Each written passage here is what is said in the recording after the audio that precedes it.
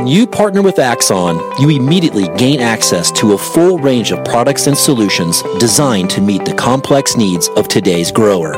We carry all major brands and sizes of tires and wheels. We specialize in large diameter wheels for large equipment. We have one of the largest OEM replacement wheel inventories in North America. Known for extreme flotation setups, duals, and triples, we have wheels for all makes and models of tractors, sprayers, combines, and grain carts. If we don't have the wheel in stock, we'll custom build, sandblast, and paint in-house. There isn't a more vast inventory in North America dedicated to helping dealers move more iron. With facilities on the West Coast and in the heart of the Midwest, leverage our 230,000 square feet of indoor inventory to solve any problem a grower may have. Move more iron with Axon. Hello and welcome to Moving Iron Podcast. This edition of the Moving Iron Podcast is brought to you by these great sponsors. Axon started out of a passion for keeping agriculture moving. Imagine having 100 years of tire and wheel knowledge in your back pocket the next time you sell a piece of ag equipment. To find more or become an Axon dealer, please visit axontire.com. Valley Transportation has been hauling ag and construction equipment across the country for the past 33 years. Call Parker at 800-657-4910 for all your trucking needs. At Valley Transportation, our goal is to help you reach yours. No matter how you buy your ag equipment, whether it's from a dealer, an auction, or a private party, AgDirect can help you finance it. You can even apply online at agdirect.com. Learn more about your financing options at agdirect.com. TractorZoom has access to over $20 billion in heavy equipment sales data. TractorZoom's Iron Comps is the industry's trusted solution for transparent equipment values and auctionable pricing insights. This podcast is brought to you by Anvil AppWorks. The Dealer Connect CRMI app with integrated inventory management is an affordable Salesforce-based solution for your dealership. Create connected customer experience and transform how you work. Moving higher in the 21st century. Hard-working people working hard for you and me. Moving higher, time and time again. Through the years you'll find us here. Moving higher. Hello and welcome to Moving Iron Podcast Markets with Shawn Hackett. This edition of the Moving Iron Podcast is brought to you by Axon Tire. They got a couple good things going right now. If you go over to LinkedIn and follow them, you get put into a drawing to win a really nice Yeti cooler. So, Shawn, no, down in Florida when you're on the beach, hanging out down there, that Yeti cooler would be coming handy in those white Florida sands. Beers and thongs, that's what they say down here. So That's what I'm talking about right there. That's what I'm talking about. All right. And then you've got a, if you're interested in coming to the Moving Iron Summit here in Nashville, Tennessee, September 11th through the 13th, and you're one of the first 150 people to sign up for that, Axon will take care of the first $50 of that registration fee. So check that out. All right, Shawn. Shawn is with Hackett. I better introduce you, I guess. Shawn is with Hackett Financial out of Boca Raton, Florida. And he's nice enough to come on and talk about what's happening in the marketplace. So, Shawn, how you doing? I'm doing pretty good. Had a good Easter and getting ready for the growing season, which really gets going starting in April. And we enter a different phase for most ag markets as the Northern Hemisphere growing season gets going. And every single weather model from now until September gets microanalyzed by everyone under the sun. So, yep. Isn't that the truth? All right. Yep. So let's start with this one first. All right. So you've talked about this quite a bit, that we're going to have this very intense, shorter winter than we've had in the past. And I think you're fairly accurate with that. We had that December, January, how cold can we possibly make it stretch of weather. And then we had a little abbreviation of that in February. And then, March, we kind of got hammered with that again. And then it went from being the worst winter ever to this week, it's like 85 or 90 degrees out here in Scottsbluff, and it's going to stay that way. As far as the forecast looks, it looks like it's going to stay that way for the next at least 10 days for sure, because that's all the further my weather app goes out. It looks like it's going to stay that way, and we're going to see some, high 50s, low 60s, mid 70s, kind of bounce all over the place. We got a lot of moisture in the forecast. So you talked about this, easy spring planting season, and it could be what do they call that, a false flag of sorts that leads into something bigger here coming into summer. Yeah, I mean, it looks like we're going to get off to a great start. The warm weather is coming. It's going to stay. There's always some oscillations. Like I said, the moisture in the ground is good. I don't see any intense flooding outside of maybe some northern plains, snowpack melt, Red River flooding. For the most part, though, it's going to be a good planting season. We're going to get everything in the ground, in time, in good conditions, coming out well. And that's going to set up the projection for record crops. And that's why the grain markets have been pressured here and probably have a little more further to go to price all of that in. Of course, the big issue that is the $1 trillion question is El Nino is coming, but when? And, the weather models continue to show an aggressive forecast for a strong El Nino by late spring, early summer. And the historical context says that shouldn't really happen, meaning it's never really happened before. It could happen. Not just because it hasn't doesn't mean it won't, but that's probably a long shot. And there's the spring reset that we go through, that the period of April into early May, the models tend to reinitialize their forecast and sometimes make some very significant adjustments by the time we get to mid-May. Right now, what we're seeing, Casey, is there's this water area to the very east of the Central Pacific called Region 1+2, right off the coast of South America. It's super hot. It's like +3 degrees above normal. And but yet the central sea surface temperature of the Pacific, the region 3.4, remains pretty much in neutral, slightly below neutral territory. So the question becomes, at what point does that very, very warm 1+2 migrate towards the center and create the El Nino?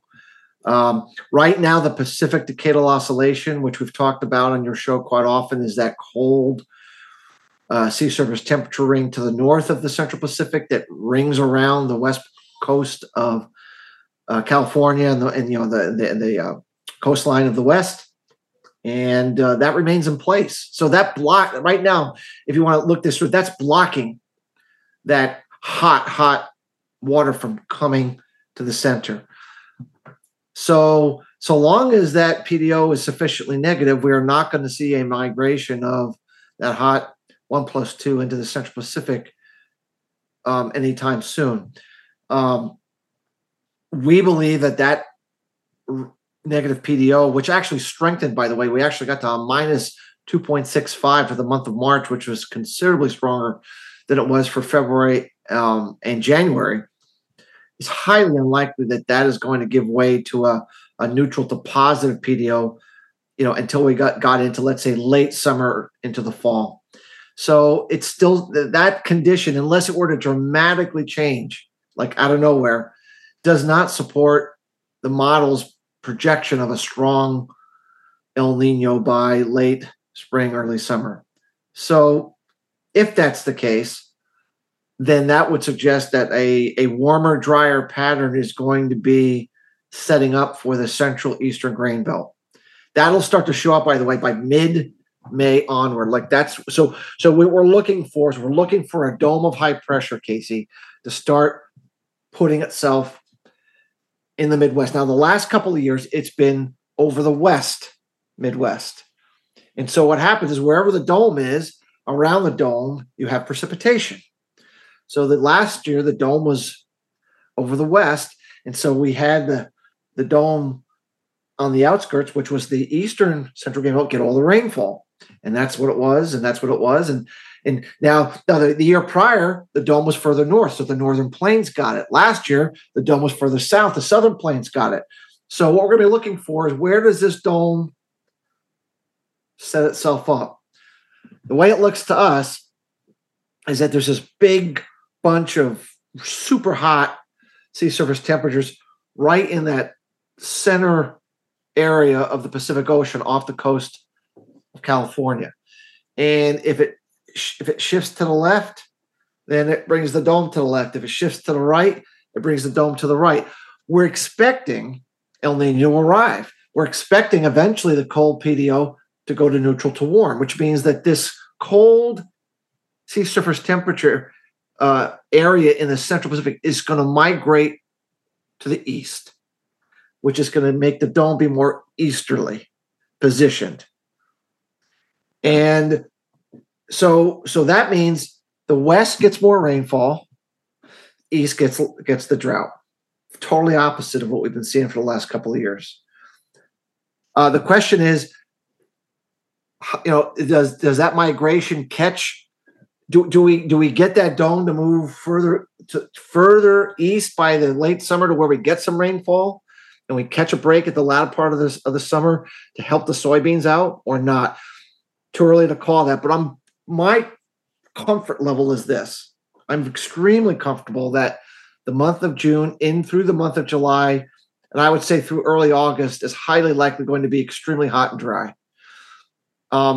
It's possible, we could catch a late summer weather pattern change if the PDO were to start to really weaken latter in the part of the summer, and that can happen, and that could help soybeans out, and give them a recharge in that mid-late August timeframe. But for June and July into early August, I'm really feeling that the market's going to have to address the potential for a severe drought, especially for the corn market. Obviously, the corn market gets much more impacted by hot, dry June, July weather. Soybeans can be bailed out at the end if they have a good August. So remember 2012, corn crop was completely devastated. I think it was 120 yield and it was supposed to be 160. It was just horrendous. But the soybeans were bailed out at the end with a little rainfall that came in at the tail end. It was still a bad crop, by the way. Nothing, but it was bailed out in the 2012 drought. So that's really the setup. So that's right now what I would be. And if you really think this through, you get the corn crop in good shape. You get shallow root system because moisture is good, and then you turn the hot weather on in mid-May, and then you don't turn it on again. Let's say until August. Those shallow roots do not have the ability to go down further and catch that subsoil that's down further down, and you get what's called a flash drought. Right now, I'm pretty comfortable with that forecast worth where it is. I'll be more comfortable in mid-May to make a forecast further out into the summer season when we have a little better handle on exactly with the nature of the progression of the PDO. But I say with where we are today, I'm pretty comfortable by saying at least the first, 2.25 months of the growing season are going to be not favorable at all, and especially not favorable for the corn market.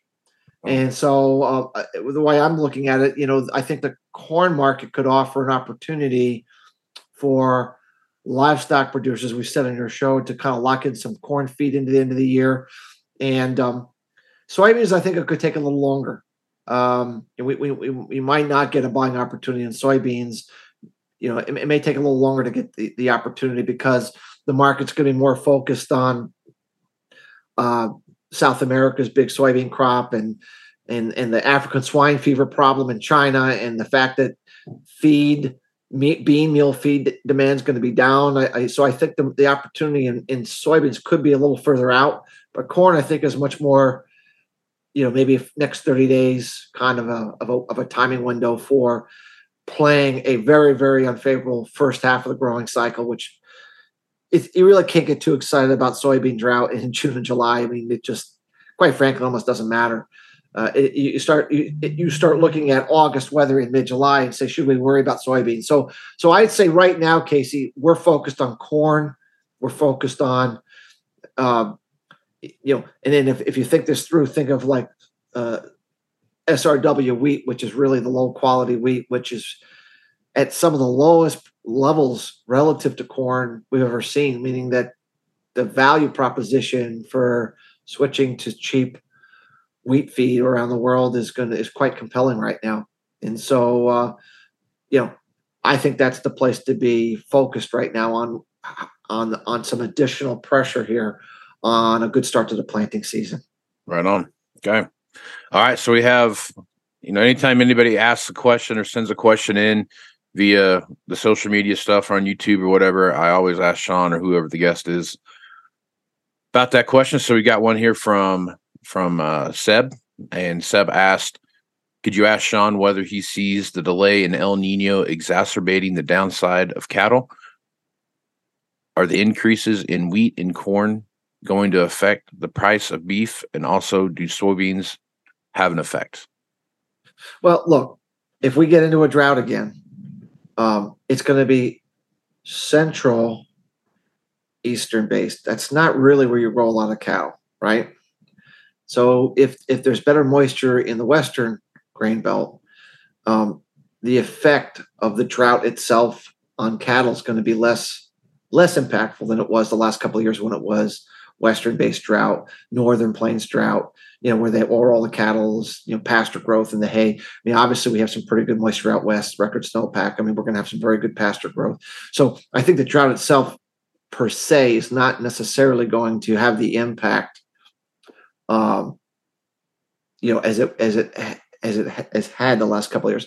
Of course, though, if the corn feed price goes up significantly and it becomes too costly to feed cattle, then the question becomes, do I keep feeding it or do I just liquidate it? And obviously that's a function for what the cattle price is. Our general belief is that there's going to be pressure being placed on the cattle market as this drought comes back into vogue and the market starts worrying about it. There's going to be some herd liquidation because of it at a time that I think we're going to lose some demand here for a little while. And so to me, we still feel that the period, the spring, early summer period for cattle could be a period where there's some pressure put on the market. Because remember, how do you really get the cattle market going?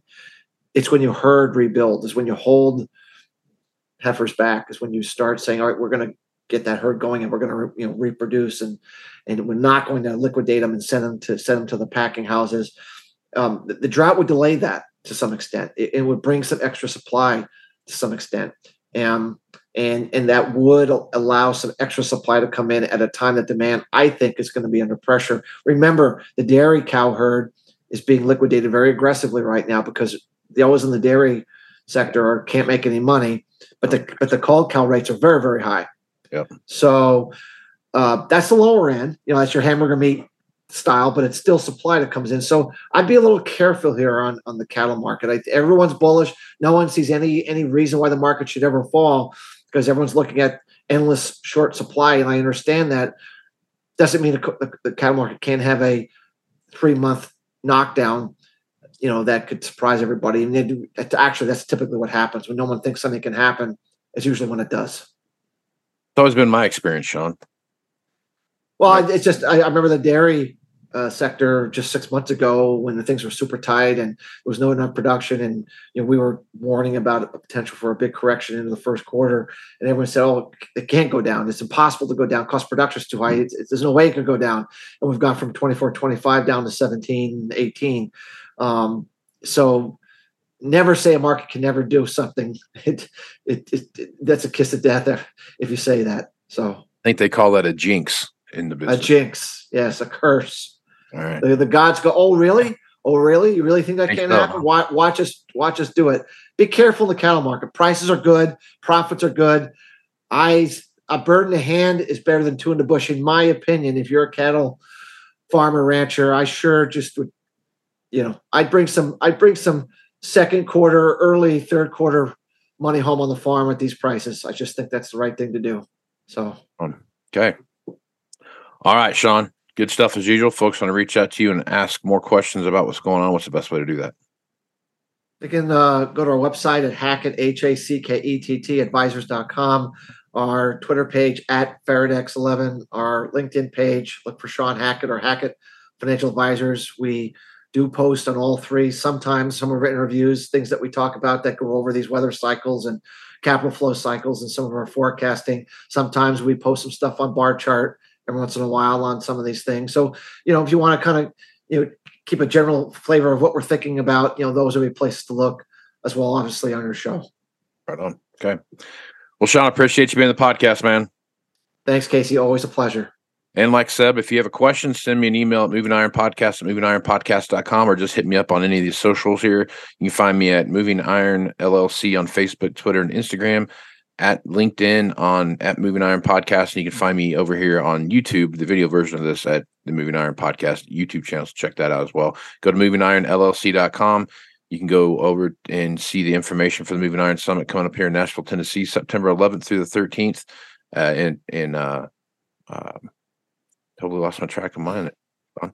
But you can go over there and check that out, and I'll remember what I was going to talk about here in a minute. But you can see that there, and you can also go, there's a link up there as well that you can click on that. You can ask me a question as well. So with that, I'm Casey Seymour with Shawn Hackett. Let's move spine, folks. Out. Axon started out of a passion for keeping agriculture moving. Imagine having 100 years of tire and wheel knowledge in your back pocket the next time you sell a piece of ag equipment. To find more or become an Axon dealer, please visit axontire.com. Valley Transportation has been hauling ag and construction equipment across the country for the past 33 years. Call Parker at 800-657-4910 for all your trucking needs. At Valley Transportation, our goal is to help you reach yours. No matter how you buy your ag equipment, whether it's from a dealer, an auction, or a private party, AgDirect can help you finance it. You can even apply online at agdirect.com. Learn more about your financing options at agdirect.com. TractorZoom has access to over $20 billion in heavy equipment sales data. TractorZoom's Iron Comps is the industry's trusted solution for transparent equipment values and auctionable pricing insights. This podcast is brought to you by Anvil AppWorks. The Dealer Connect CRMI app with integrated inventory management is an affordable Salesforce-based solution for your dealership. Create connected customer experience and transform how you work. Moving higher in the 21st century. Hard work